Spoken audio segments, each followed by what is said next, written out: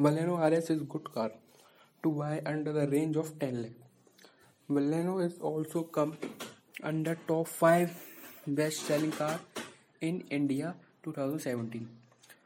Above Valeno, there is a Maruti Suzuki which is at first position and second one is Alto. Since you have listed the RS version of the Valeno, I'm guess that performance is purely.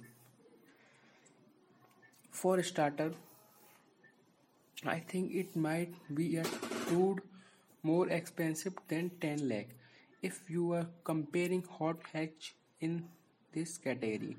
Its main rivals are the Punto Arbor version and Polo TSI. Polo is an automatic and it's dual clutch with help shift faster than a manual.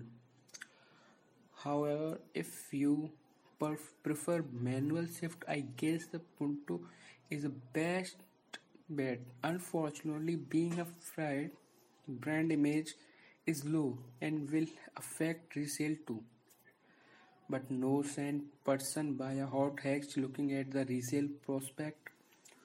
The Valeno being from the Maruti stable with help better backup in terms of spare, but my vote still goes to Punto. Test drive then and then decide. However, if I am suggest how about the new Figo diesel? All the above cars are petrol. The Baleno used for turbo is to power its 1000cc engine. If you consider the diesel Figo, it says 15,000cc engine. Being a diesel, it would not burn a hole in your pocket at fuel pump flow. Also, for the price of Baleno, you would probably get a diesel Figo with 6 airbags and a Baleno rupees is not the best. If you are thinking to buy Baleno RS, you want a performs hell. The best perform hatchback under 10 lakh is the Arbor Punto, and Baleno rupees cannot compete with it Arbor Punto.